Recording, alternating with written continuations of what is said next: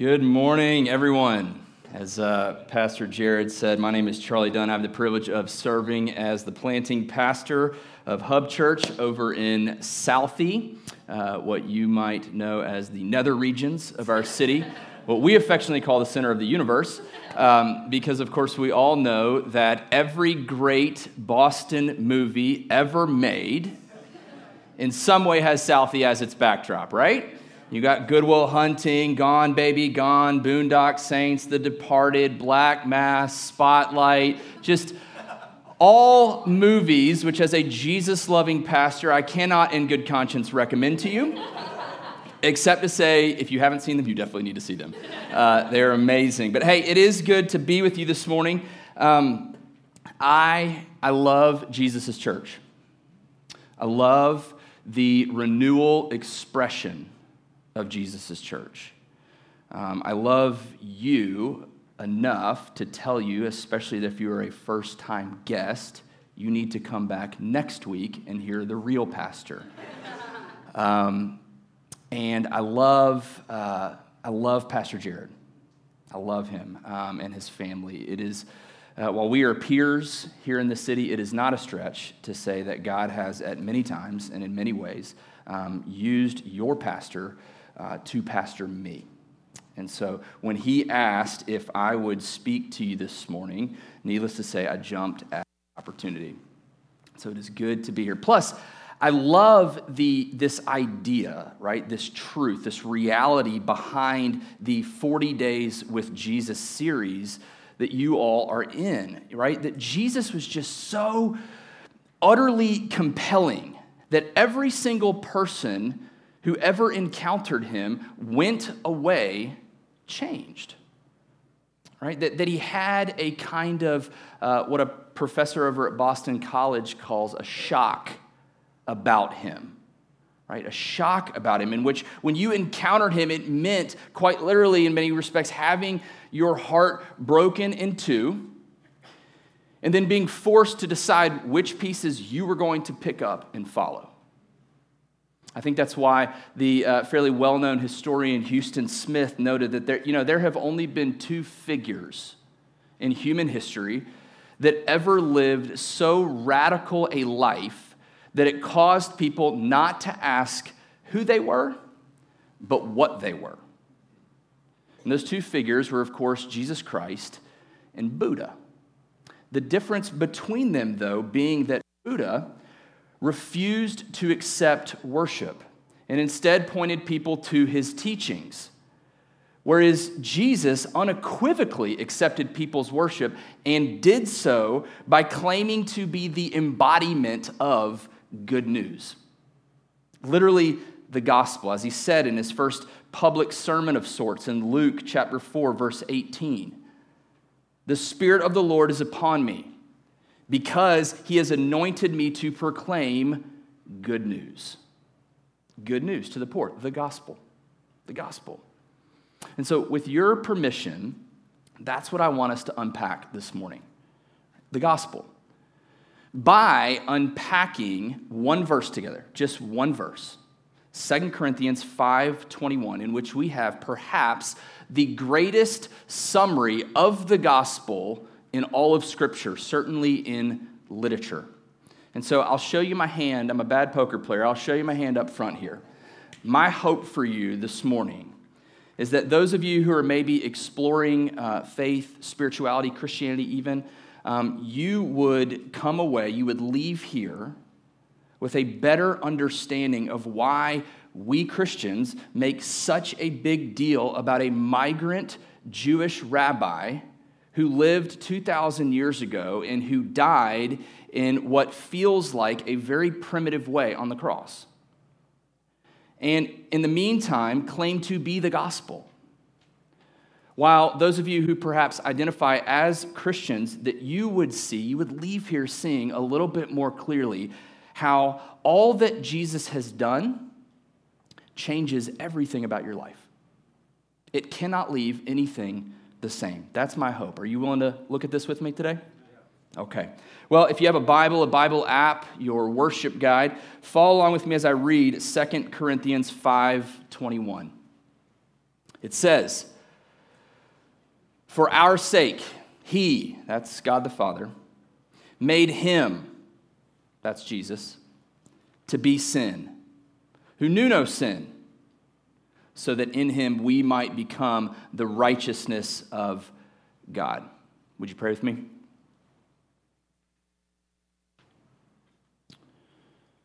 Father, we thank you this morning for the great grace of being able to gather as an expression of your family in this, your city. God, we do not take that lightly because we know right now, brothers and sisters in the faith around the world are gathering in fear for their lives.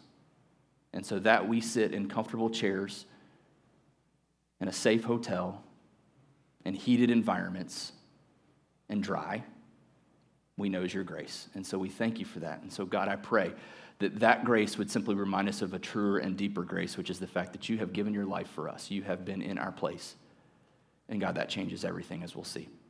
God, help us not leave here the same. God, and help our city be a little bit different tomorrow because of what we talked about today. We pray this in Jesus' name. Amen. Full disclosure here, I am a big fan of cheeseburgers. I know that's not a popular thing to say these days, but the deal with cheeseburgers, as we all know, is it pairs two independently great things, cheese and burgers, to make something even greater, a cheeseburger. 2 Corinthians 5:21 pairs two independently great clauses. For our sake he made him to be sin who knew no sin, and so that in him we might become the righteousness of God. Two independently great clauses to make the greater point that the gospel of Jesus Christ is fundamentally the good news of, write this down, Jesus in your place. Jesus in your place. Check this out. In the first clause, we read all about Jesus, right? We're told, for example, he knew no sin, which is to say that he was sinless, right? That's always been the testimony of Scripture and consequently Orthodox Christianity. In all 33 years of Jesus' earthly life, he never sinned. Imagine that. Now, I think we need to be clear because I think when we hear the word sin, what do we hear? We hear, if you're anything like me, we hear like really bad rule breaking, right? Rule breaking on steroids, if you will. But when the Bible talks about sin, it doesn't do so, you understand, from a strictly behavioral perspective. In passages like Romans 1:23, for example, which says that Adam and Eve, going all the way back to the beginning, the very first sin, if you will, it says they, quote, worshiped and served the creature rather than the creator. In other words, in that kind of verse, we see that sin is first about what we prefer and only second about what we do. It's first about what we prefer and only second about what we do, namely preferring anyone or anything over God. Adam and Eve, you might remember, they ate that forbidden fruit simply because they believed it would give them a type of knowledge or control about their lives. In other words, they preferred something over God, and they sinned. That's always how the Bible describes sin, as an issue of our hearts, ever before it becomes an action of our hands. Right? Often to remind myself of this truth or just kind of help others see that maybe we have this tendency to prefer things over God, I'll ask a question like this. Okay, here it is. If God showed up right now, and he said to you, hey, I want to make you a deal. Here's the deal. I'm going to guarantee you will go to heaven. You'll enjoy everything a perfect eternity has to offer, right? Everything you can imagine making life perfect and happy and meaningful and secure forever. It's all yours. I guarantee it. But Jesus will not be there. Would you take that deal? Would you take that deal? I think when you understand it that way, sin as preferring things over God, you begin to realize how ingrained sin is in all of us. Even engraved it is in all of us. As Jeremiah 17 says, the sin of Judah, that was God's people, by the way. God's people. The sin of Judah is written with a pen of iron, with a point of a diamond. It is engraved on the tablet of their heart. Right? Sin is more than just rule breaking, according to Scripture. Rules, you understand, they simply name our sin. They simply name our sin. They don't create sin in us. When we're told, for example, in the 10 Commandments not to covet, or which is another way of saying preferring things over God. You understand the propensity and ability to covet is already in us. That commandment is just naming that sin in hopes of restraining it in some capacity. All the commandment does is simply name what's natural to us in hopes of constraining it. Sin is more than just something we do. It's something we are.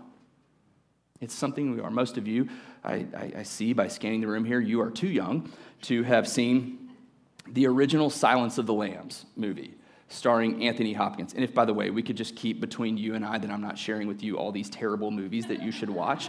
Just don't tell your pastor. It's fine. But Silence of the Lambs, starring Anthony Hopkins as the great serial killer Hannibal Lecter. Okay? It's one of the all-time great horror films. We know this because it's so accurate in many respects about our humanity. There's this great scene. In one of the scenes, Officer Clarice Sterling. Remember her? She's the police officer, the detective. She is just stunned at how evil Dr. Lecter is. She's talking to him behind this cage, right, behind these bars, and he's trapped, and she is just blown away that somebody could be as satanic even, as evil as Dr. Lecter. And she asks him this, quote, "What has happened to you?" And if you remember the scene, Lecter responds, "Nothing has happened to me. I happened to me." And of course, it's one of the all-time horrifying cinematic statements because it's so true, right? Our ingrained tendency to prefer things over God is what makes us live, as the French mathematician Blaise Pascal said, like, listen to this, deposed kings and queens, whereby we are made in the image of God, right? And this capable of immense brilliance and beauty and love and knowledge and advancement, even communion with God. And yet, we are raging to be back at the center of things, right? To be the center of attention, to procure at all costs what we prefer in life. That's sin. That's sin. 2 Corinthians 5:21 tells us that Jesus knew no sin. He never once in all 33 years of his adult male life preferred someone or something over God the Father. Imagine that. And yet, we're also told that he was made to be sin for our sake. Now, notice, that doesn't say Jesus became a sinner, right? That would contradict him being sinless. It says he was made to be sin. That's an important distinction. I'll give you an analogy to help you think through this, because it's a very important one. Imagine a magnifying glass, maybe one you played with as a kid. You remember if you held a magnifying glass right under the sun's rays, especially on a hot summer day, for example, what would happen? It could start a little fire. Maybe you've never done this. Again, I grew up in the 80s, so bear with me. This is what we did before video games, people. The TV and electricity. It would start a little fire. So if you focused the white spot of the sun's concentrated light on a leaf or something, that leaf over time, would begin to burn. Verse 21, when it says that Jesus was made to be sin for you, what that's saying is not that Jesus became a sinner, but that on the cross, all the ways that you and I have preferred something over God, all of our sin and the wretchedness that follows that, all of that got so focused and concentrated onto Christ that even though he was without sin, he nevertheless began to burn. He suffered the fiery wrath of God, the just punishment for your and my refusal to prefer God. Right? That's what was going on, by the way, during those 3 dark hours on Good Friday. Ray after ray of your sin and my sin was being so focused on Jesus' sinless soul like a beam of light through a magnifying glass. So that fully lucid, fully conscious Jesus, who knew no sin, was made to be sin for who? For our sake. For our sake. You say, hold on, how was that for our sake? That seems very dramatic. Why go to all those lengths? How was that for our sake? What did that accomplish? Take a look at the second clause, which says, so that in him we might become the righteousness of God.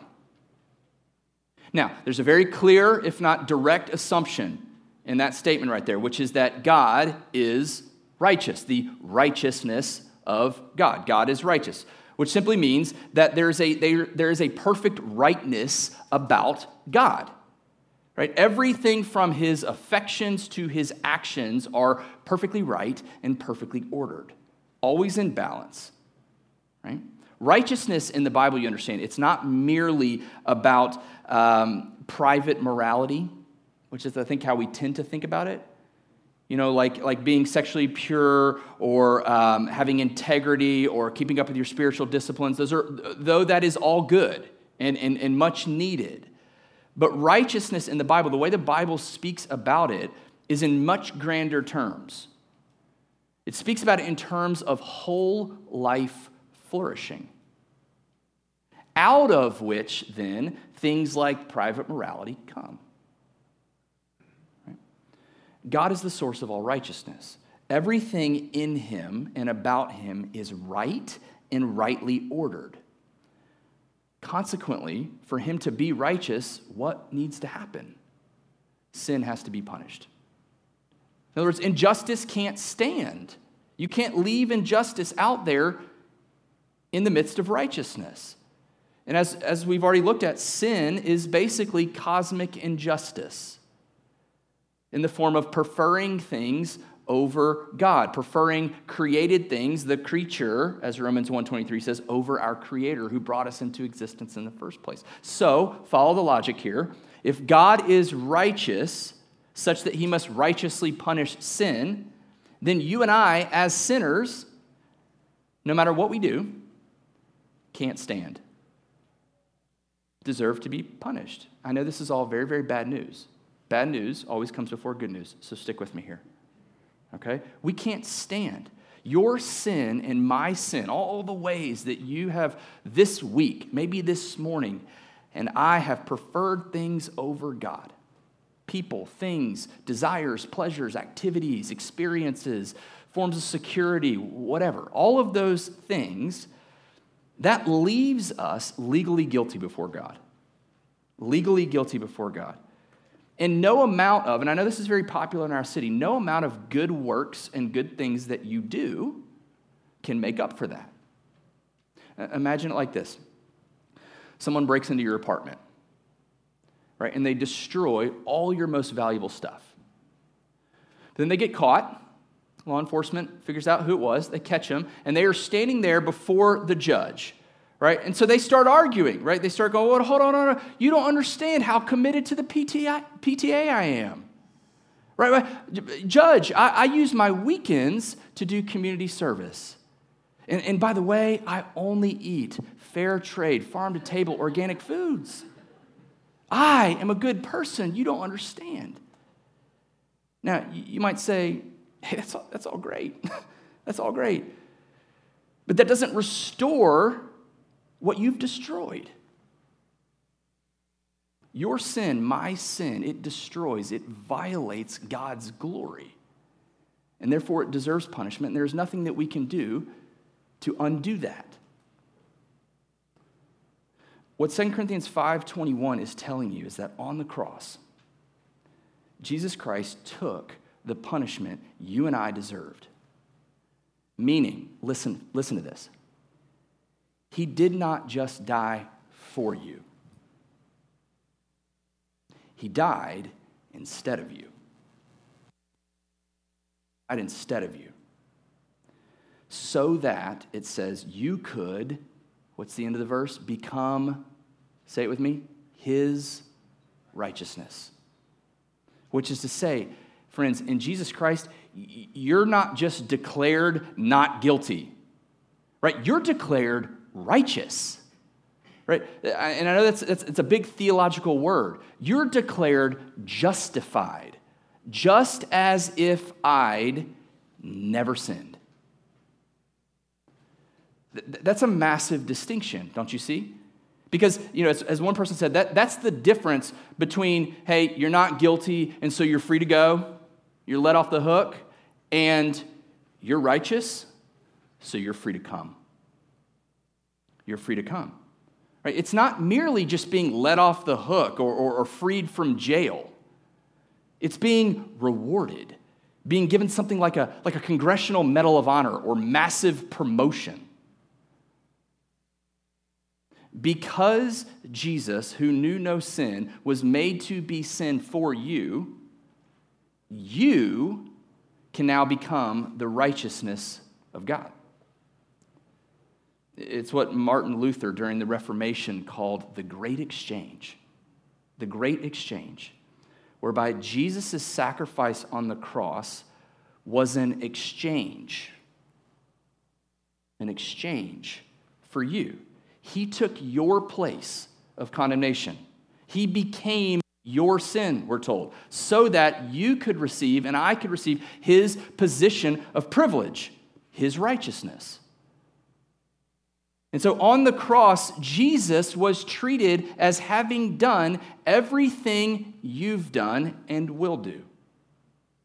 And in the resurrection, you and I get to be treated as having done everything he did. And if you just scan through Scripture for like a hot minute, you see he did some crazy stuff. Stuff I would love to be able to do. Corrie ten Boom, who you might know famously survived a Nazi concentration camp. I think she said it best in describing all this. She said this: on the cross, God hurled your sins and mine, past, present, and future, into the deepest part of the sea. And then he put up a sign saying, "No fishing allowed." That's the gospel. That's the gospel. The good news that Jesus lived the life you were supposed to live and died the death you and I were condemned to die. Jesus in your place. Friends, receiving that very simple and yet profound truth, a truth that is so simple that children can understand it and so profound that scholars can't mine the depths of it, but simply receiving that truth, it changes at least three things, very practical things for you this morning. First, it changes the way you relate to God. It fundamentally alters the way you relate to God. For so many of us, myself included, for years, the way we naturally relate to God is out of either fear or pride. Fear, because we think we need to do something for him, live a certain way in order for him to accept us and bless us, to see us as righteous. And pride, because of thinking we are doing something well enough to make ourselves righteous. But that's not the gospel, right? The gospel, Jesus in your place, means your relationship to God this morning is not predicated on what you do or don't do, but entirely on what Jesus has done for you. You understand, every other religion, and I've done a little bit of study on all kinds of world religions. This is one of the things the Lord used to bring me to him, to see the uniqueness of Christianity. Every other world religion, and I would say even philosophy or way of living, period, says some version of the following: I obey, therefore I'm accepted. If I do the stuff, if I uphold the teachings, if I ascribe to the rules, if I'm faithful to this thing, I'll be acceptable. We even have a phrase for it. You ever heard of it? It's called being a good Christian. If you grew up in the Catholic Church as I did, it's called being a good Catholic versus a lapsed Catholic. We have phrases for this. If I obey, therefore I'm accepted. But the gospel of Jesus Christ, it turns that on its head. It says, I'm accepted. I'm made the righteousness of God. Therefore I obey. Therefore I obey. It's incredibly countercultural, maybe even unheard of. Because instead of you and I having to develop our righteousness this morning, put together a portfolio or a resume that shows our experience and our educational levels and present it to God, offer it up to God knowing it's never going to be enough, which is where the fear comes from, or thinking that it might be, which is where the pride comes from, God has instead developed a perfect righteousness for you and for those who believe, slides it across the desk and says, this is your resume. I give it to you. You see, in the gospel, Jesus' righteousness is credited to you, imputed to you. It's like being like a direct deposit into your spiritual bank account. It goes straight to you, which is why, again, Martin Luther, he came up with this Latin phrase.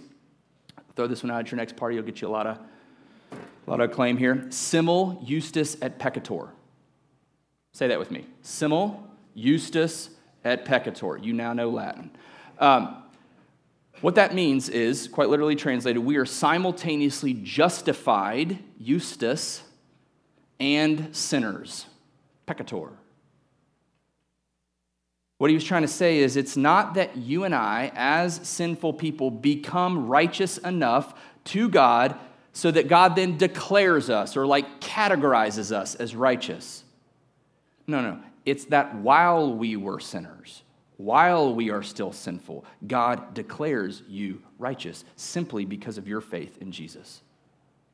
The way you relate to God gets fundamentally changed because you don't now relate to him out of fear or pride, but rather out of love and desire.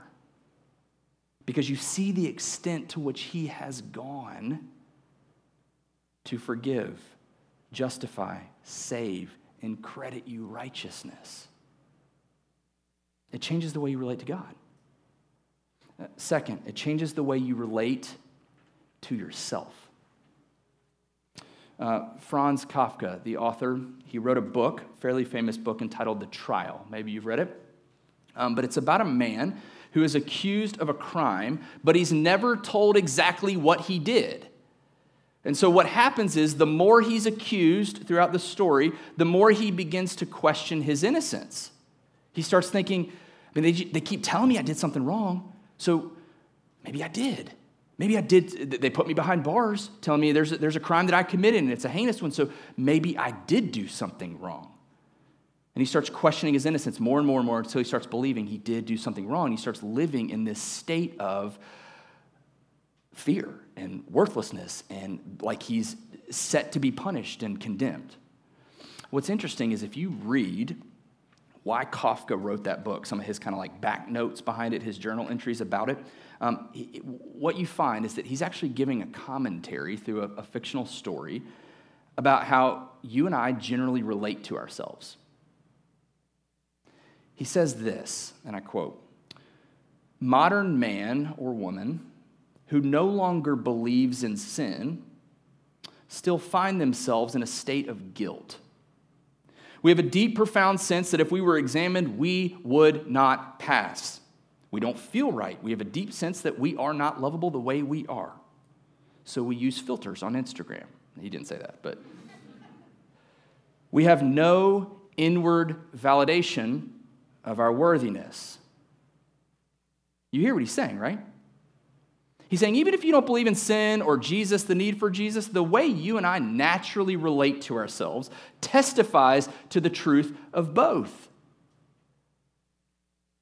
We feel as if we're not lovable the way we are, so we got to clean ourselves up. And if you don't feel that way, by the way, it's okay.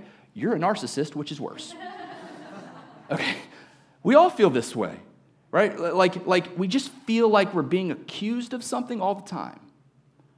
Right? We're always questioning if we're good enough and smart enough and beautiful enough and successful enough, and so we're constantly working for our identity rather than from it.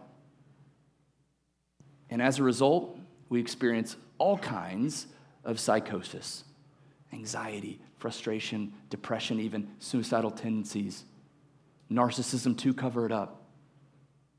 As Dr. Martin Lloyd-Jones said, we're tremendously busy trying to cover up our nakedness and get back the glory that's been lost.